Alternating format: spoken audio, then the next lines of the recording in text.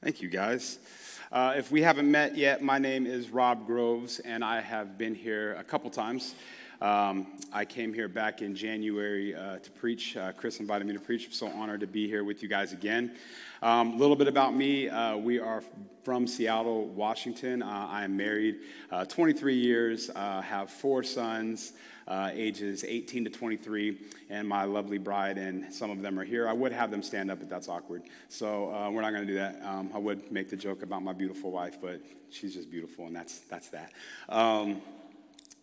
We came here to be part of a church. One of the partnering churches with your church is Rivers Crossing up in Mason. And they plant churches, and we were going to plant a church back in Seattle, but in February this year, we have decided to stick around Cincinnati for a little while. So the natty got us, like it snatched us in. So now we're here in Cincinnati and enjoying the Midwest, and so honored again here to be here at your amazing church. You guys are awesome. Wholehearted. Last week, I got to hear the series of practice kicked off by Megan, and she did an amazing job. If you were here for Megan, man, she knocked it out of the park. But I get to talk to you guys about generosity, and I get to preach a little bit out of the Bible. Our core verse for this series is Matthew 22, verse 37. It says to this is Jesus. He said to them, "Love the Lord your God with all your heart, with all your soul, and with all your mind." I love this because Jesus basically took the 10 commandments and summed them up into 2. He says, this is the greatest and most important, and the second is like it. Love your neighbor as you love yourself. One could say that if you loved God with your heart or your whole heart, soul, and mind, that the other would follow. They are both a vertical and horizontal command, if you're following me. They're a vertical command to love God and a horizontal command to love people. And I think what Jesus is saying is that if we do the vertical, that the horizontal will follow. If we would focus on the vertical command to love God with all of our heart, soul, and mind, that it would be a lot easier. The rest would just kind of flow out of us. Would you agree with that? How does that play out in our lives? What ways can we practice that? Well, one way, as we've discussed this morning already, is through generosity. John 3:16, for God so loved the world that he what? He gave. God so loved the world that he gave. Now, we got saved as adults. My wife and I got saved in our late 20s, and when we got saved, I didn't grow up in church. I grew up far from church, far from Jesus, so I attended church a couple times as a kid, but didn't actually become a Jesus follower until my late 20s, 27 years old. But when we got saved, we were broke. I'm talking about broke. I'm talking about if somebody broke into our apartment, they would probably leave something for us because they felt bad for us. Like, here's a lamp that I stole from this other place. This should probably go here. Like, we were so broke, like I hit the ATM machine and ATM was like, bruh. Like, now you know. The ATM just took my card and just put me on timeout. It was like, you broke, bro. Like, you know better. We was broke, so poor, we couldn't pay attention. The offering bucket would come around, though, at church. And when the offering bucket would come around, I would put what I had in there. I'd put, a little something that jingled probably in there. Every once in a while, I'd drop that 20 in there. Ooh, when I dropped that 20 in there, boy, I felt like I was doing something. I'm like, boy, I am a generous soul. Look at me just putting money that folds in the bucket. I am so good. At that time, you couldn't tell me I wasn't generous because I never went without putting something in the bucket. So in other words, I did my part. I did my part, right? But I didn't do my part wholeheartedly. Now, here's why. Growing up around, but not in church, it kind of left a bad taste in my mouth when it came to giving.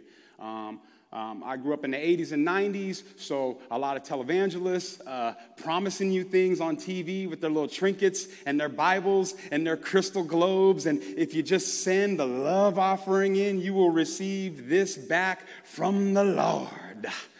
And it had to be on the end of that, because that's how they talked and that's what they said. And I grew up kind of hard, kind of in the streets around hustlers, liars, and thieves. And so I was like, player to player, pimp to pimp. Don't hit me with the okey doke. Like, I know what you're doing here. You trying to get my money.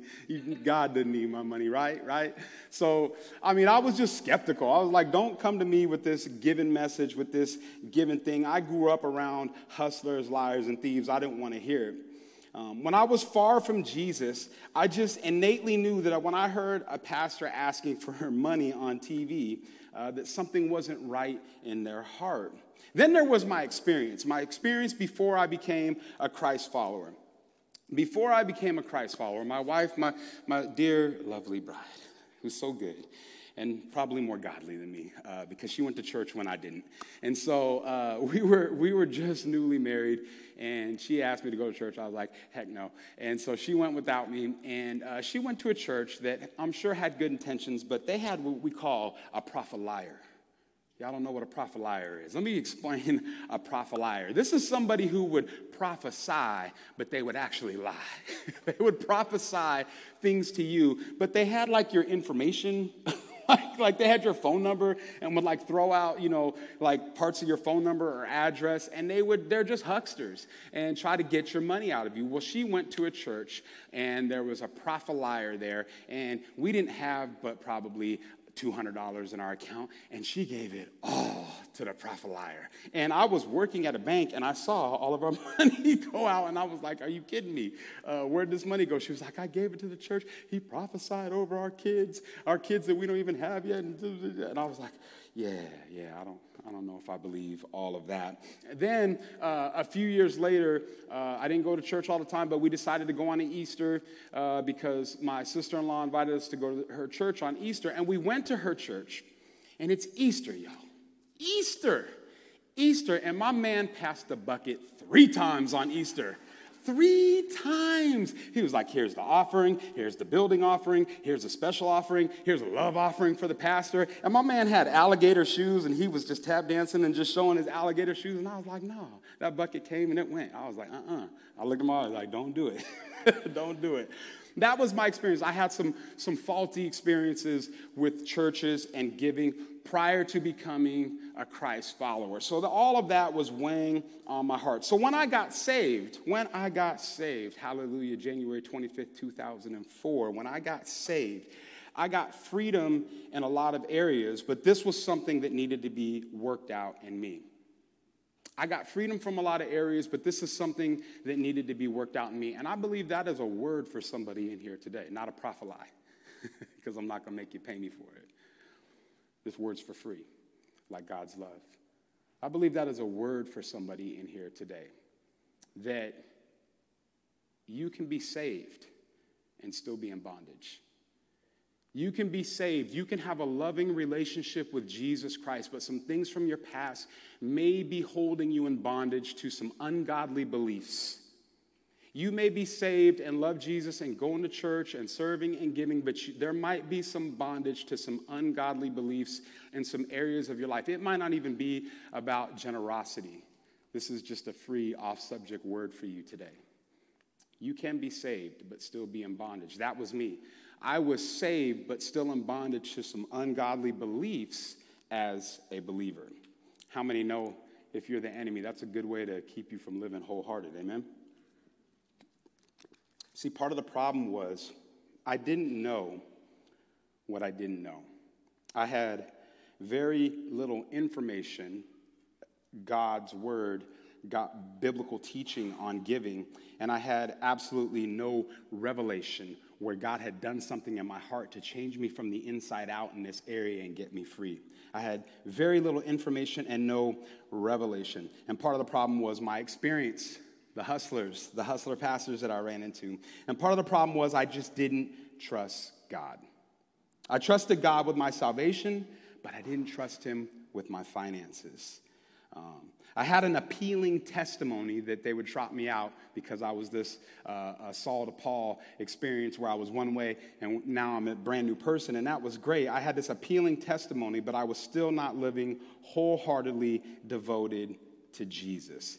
And as I stated, the enemy, our enemy, the devil, is fine with you going mostly all in with Jesus, but keeping part of your life off limits to him, especially when it comes to your finances. If I was the enemy, I wouldn't want you practicing your faith. And I would do whatever, I'm not the enemy, by the way, but if I was, I would do whatever I could do to twist, lie, and manipulate areas of practice that are crucial to us being formed in the image of Jesus. So, what stops us all from being generous? Poor experiences, like I had. You were never taught about generosity, or you might be here and your past church experiences are one of an abusive church that manipulated you into giving. And 10 times out of 10, the church that manipulates the people are also poor with their finances. Maybe you grew up poor. Maybe you just grew up in complete lack all the time. And now you're just barely making it. But you grew up poor and you've wondered, how can I be generous? That's something that people who have excess need to think about, not me. Sometimes it's just plain old selfishness. Sometimes you just like what you like. You just want to keep all those Skittles. For me, it would be Reese's Peanut Butter Cups. It's more of a chocolate peanut butter guy, but that's all good. Sometimes it's just plain old selfishness. Whether it's any of these or when we fail to see generosity as a component of practicing our faith, we won't be intentional about it. I'm going to say that again. When we fail to see generosity as a component of practicing our faith, then we won't be intentional about it. You see, loving Jesus should affect every area of our lives, including our finances. Now, I cannot talk about generosity without going a little bit into stewardship. So, I mean, it might feel like a little sidetrack here. It might feel like we're splitting the road here, but I promise you we're going to split the road and it's going to come right back and connect, because it's very hard for me to talk about generosity without stewardship, because I believe they're two legs on the same person. Like, you cannot have one without the other. You need to have generosity and you need to have stewardship, and one leads to the other. When I think of stewardship, the word that comes to mind is margin. A little while back, I was going to play your pastor in a game of pickleball, a few games of pickleball, and he beat me. And I'm here to say he's never going to beat me again, okay? He caught me. I was injured. I was injured from a previous pickleball game, and he took advantage of the old man. And, you know, it's cool, though. It's cool. We're gonna work it out. We're gonna get another game in soon. But he beat me. I can admit it. I'm humble. I can't lie in church. He beat me, but it's not going to happen again. So I'm on my way to play my mans in pickleball, and I was early. I was going to arrive probably about 10 to 15 minutes early. I was feeling good about myself. And as I was leaving my home, I saw on this really busy road, this kind of highway by my house, there was a guy. He was walking, and he was like looking down, and he was like kind of walking. He would just kind of stand, and I saw him in his manners as I was driving by, and it just pierced my heart. It looked like something was wrong. And we lived by a bridge. And I was thinking the worst. I was like, man, I hope he's not, thinking about maybe taking his life or anything like that. So I was driving a little bit, and I was like, let me turn around and talk to him. So I pulled back around, and I pulled up next to him. I was like, hey, man, you good? And he's like, yeah. He goes, I'm just going through a lot. Right now. I'm trying to get a hold of my brother. I was like, did you need to use my phone? He was like, no. He goes, I'm just going to walk up probably a couple miles and get to somebody's house. And I was like, I'm just checking on you. Good, right? He was like, yeah, I'm good. I was like, I just want you to know the Lord loves you. He's like, thank you, man. I really appreciate that. And I drove off. And as I was driving off, the Lord showed me something. It sounds really simple, and it's going to sound really preachy, but I had the time margin to stop and talk to him and not be late. Because I had built in some margin to get there early, only to lose to Chris in pickleball, because I had that margin, if I'd have known, maybe I'd have been late.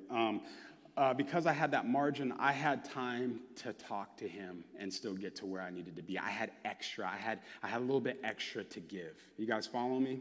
And I wasn't always like that. I was somebody that grew up kind of just flying by the seat of my pants, and I'd be late from time to time. But I had margin that day, and I had margin to speak to him. When it comes to our finances, how many know that God wants us to have margin in our finances? And not just margin so that you can have more of what you already have, but margin so that you can do what God has called you to do, right? If you are somebody who some people who aren't generous, they're not generous because they don't have any margin. Some people spend all of their money because they have no margin to be generous. And what I want to say is it's hard to be generous when you're paycheck to paycheck. It's hard to be generous when you're paycheck to paycheck. Like you got money for clothes, eating out, kicking it, but you don't have the money to give where God is leaving you. So how do you respond to that prompting from God to give to that person that God has blessed you with all this money? How do you respond to the prompting from God to give if you don't have anything left to give? Some people are savers. You know who you are. You save all of your money. You save all your money for your future, and that's great. You're really good at saving, and that's a virtuous thing. That's a virtue. That's something to be commended, that you are frugal and good with your money. But there's kind of a flip side to that. You save all your money, but you save so much that you don't have any money to give where God is prompting you. In other words, you're more mindful of your 401k than helping others out. Now, I know if this is you, if this is the person I'm talking to in here, you're thinking, nonsense. I've got a line item in my budget for giving to the church, for giving here, and for giving there. And that's great. You might have that line item in your budget, but you're so committed to saving and budgeting that there actually isn't any margin left for what we like to call sacrificial giving. Sacrificial giving is a practice of the kingdom of heaven. Amen? How do you respond to the nudge from the Holy Spirit to support that ministry or that person in need or the person that you just met if it's not in your line item budget?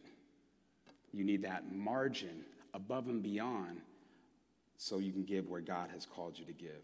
One of our favorite things to do, I love what the couple was talking about here. Anna and I are in the same boat. One of my favorite things to do is to give to people who God just puts on my heart. I'm just walking by somebody, or I meet somebody, or we run into a ministry or anything, and God has just said, hey, give them blank. And we do exactly like this couple does. Like we'll talk to each other. I say, hey, I feel like God has said to give X amount. And Anna will be like, okay. And I'll be like, let's pray about it. And then we pray, and her number's always higher than mine. And so what do? We just go with the higher number. Because, the devil's not going to tell you to give all your money away to help a ministry. And some of you are wondering, like, I don't know if I hear from God. I don't know if I've ever heard from God. If you've ever felt prompted to give to somebody, then you heard the Holy Spirit. If you ever got prompted to just bless somebody for no other reason than just to be a blessing, then I promise you, you heard God's voice. And the enemy is never going to tell you to bless somebody financially. The enemy will always try to keep you out of practice. Amen? Now, maybe you're not the frivolous person or the line item person. And if you're wondering where I stand on that line, I'm the spender. So I'm not out here preaching like I have accomplished something. I am super generous, and I have a revelation of generosity. But the stewardship thing, it's a work in progress for your boy. But I don't believe that I have to be an expert in that in order to preach the truth or preach the word. That's a word for all of us from God, that we need to be good stewards and generous. But maybe you're in the middle. Maybe you feel like you do a pretty good job, like you've got the margin. But it's just become so routine for you. Your giving has become so routine that it's not sacred anymore. I hope that you hear this today. The Lord is inviting you back into a time of sacred giving to people. That when you give, it's sacred. And the Lord wants to highlight that right now in your life, that you are actually practicing your faith through your generosity, that you are actually worshiping God through your generosity. Amen? You can be a generous person, but a poor steward, but a good steward should always include wholehearted generosity. I'm going to say that one more again for the people in the back. You can be a generous person, but a poor steward, but a good steward should always include wholehearted generosity.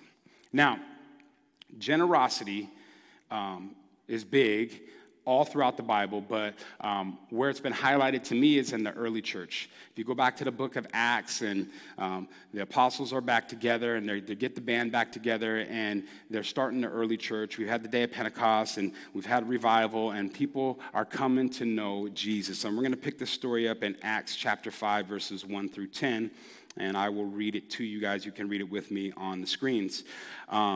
But a man named Ananias with his wife Sapphira sold a piece of property. However, he kept back part of the proceeds with his wife's knowledge and bought a portion of it and laid it at the apostles' feet. Ananias, Peter asked, why has Satan filled your heart to lie to the Holy Spirit and keep back part of the proceeds of the land? Wasn't it yours while you possessed it? And after it was sold, wasn't it at your disposal? Why is it that you have planned this thing in your heart? You have not lied to the people, but to God. When he heard these words, Ananias dropped dead, and a great fear came on all who heard. The young man got up, wrapped his body, and carried him out and buried him. About 3 hours later, his wife came in, not knowing what had happened. Tell me, Peter asked her, did you sell the land for this price? Yes, she said, for that price. Then Peter said to her, why do you agree to test the Spirit of the Lord? Look, the feet of those who have buried your husband are at the door, and they will carry you out. Instantly, she dropped dead at his feet. When the young men came in, they found her dead, carried her out, and buried her beside her husband. Then great fear came on the whole church and on all who heard these things. What if I just left after that? I'm just going to leave y'all with that. Bring the band up.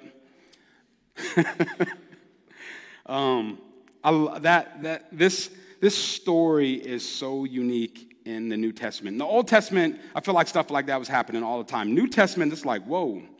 But interestingly, it's when it happened in the New Testament, as church was forming, as they were organizing and getting together as a body, as they were forming, as everybody was just practicing their generosity to form this thing that would go out and just rock the world and spread the gospel throughout the world, they needed to be generous. And as this thing was starting to get going, there were some people that were not, that held back. I love what Peter says. He says, why is it that you plan this thing in your heart? You have not lied to people, but to God. Generosity is something that we plan in our hearts. And when we hold back, we're not fooling anybody else. We're just lying to God about how much of our heart belongs to him. Why have you planned this thing in your heart? Peter asks. What were they going to do with that money that God couldn't do for them? What were they going to do with that money that they held back that our Lord wouldn't do for them?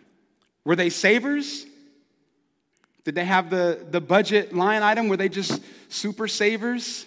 You know, I just want to put this out there that I've never seen anybody frivolous drop dead from, It was the people that were holding back. Maybe they were savers. I'm just kidding.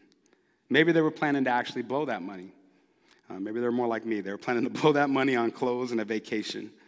But either way, they weren't leaving room for God to work in their finances. What is it about us that says, here you go, God. Here you go, but not everything. Not this. I need a little bit of this. What is it about us? The early church came together and gave everything to become a community that worshiped Jesus, and God added to them daily. Not weekly, not monthly, not on Sundays, but daily people were being saved because of their practice of generosity. If you take one thing away from this message today, I want you to hear this. Formation is greater than formulas. Formation is greater than formulas. We are being formed into Christ, not performing our way into being better Christians. Now, by formulas, I'm talking about checking boxes and then expecting results. The difference between formula and formation is the heart of the believer. One person is trying to use God as a means to an end, and the other is practicing their faith out of a wholehearted love for Jesus. One person is trying to give to get, and the other one is grateful that they get to give. 2 Corinthians 2, verses 7 through 9 says this: each person should do as he or her has decided in their heart, not reluctantly or out of compulsion, since God loves a cheerful giver. And God is able to make every grace overflow to you, so that in every way, always having everything you need, you may excel in every good work. As it is written, he distributed freely, he gave to the poor, his righteousness endures forever. Right here, the Apostle Paul is quoting Psalms on the definition of a godly man or a godly woman.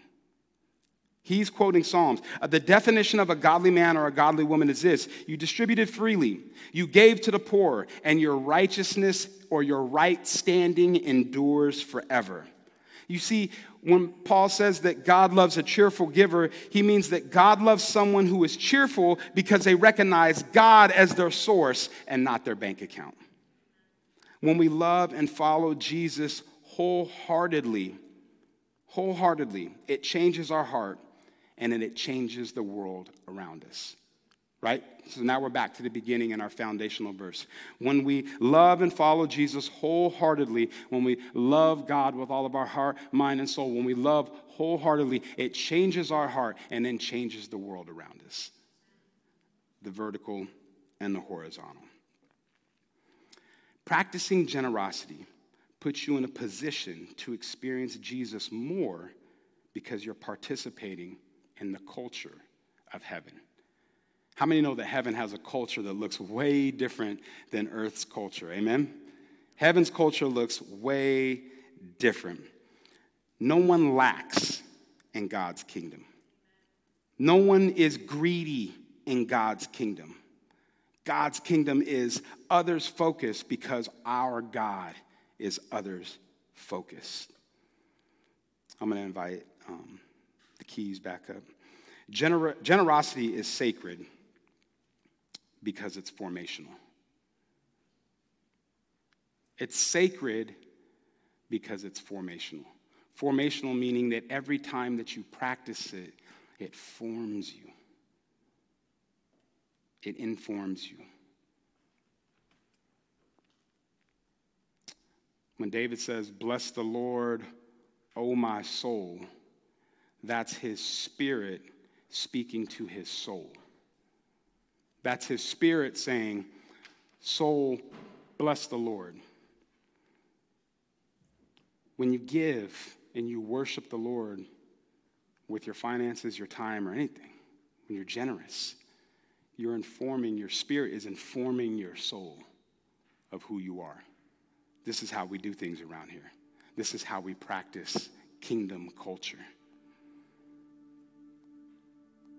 Last week we sang the song Wholehearted by Hillsong, and that song wrecks me every time because there's a line in that song that says, "Look where my chains are now." And I tear up every time I sing along with any worship team singing that song. It is anointed, and those words are powerful and beautiful. Look where my chains are now. The chains of envy, of selfishness, of pride, and greed are broken in the name of Jesus. So if you are a blood-bought believer and you are a Christ follower and you are a Jesus follower, this is how we do things around here. We're generous.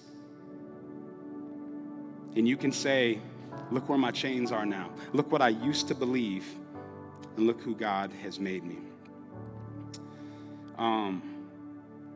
Back to when I was putting $20 in the bucket, feeling like I was the man.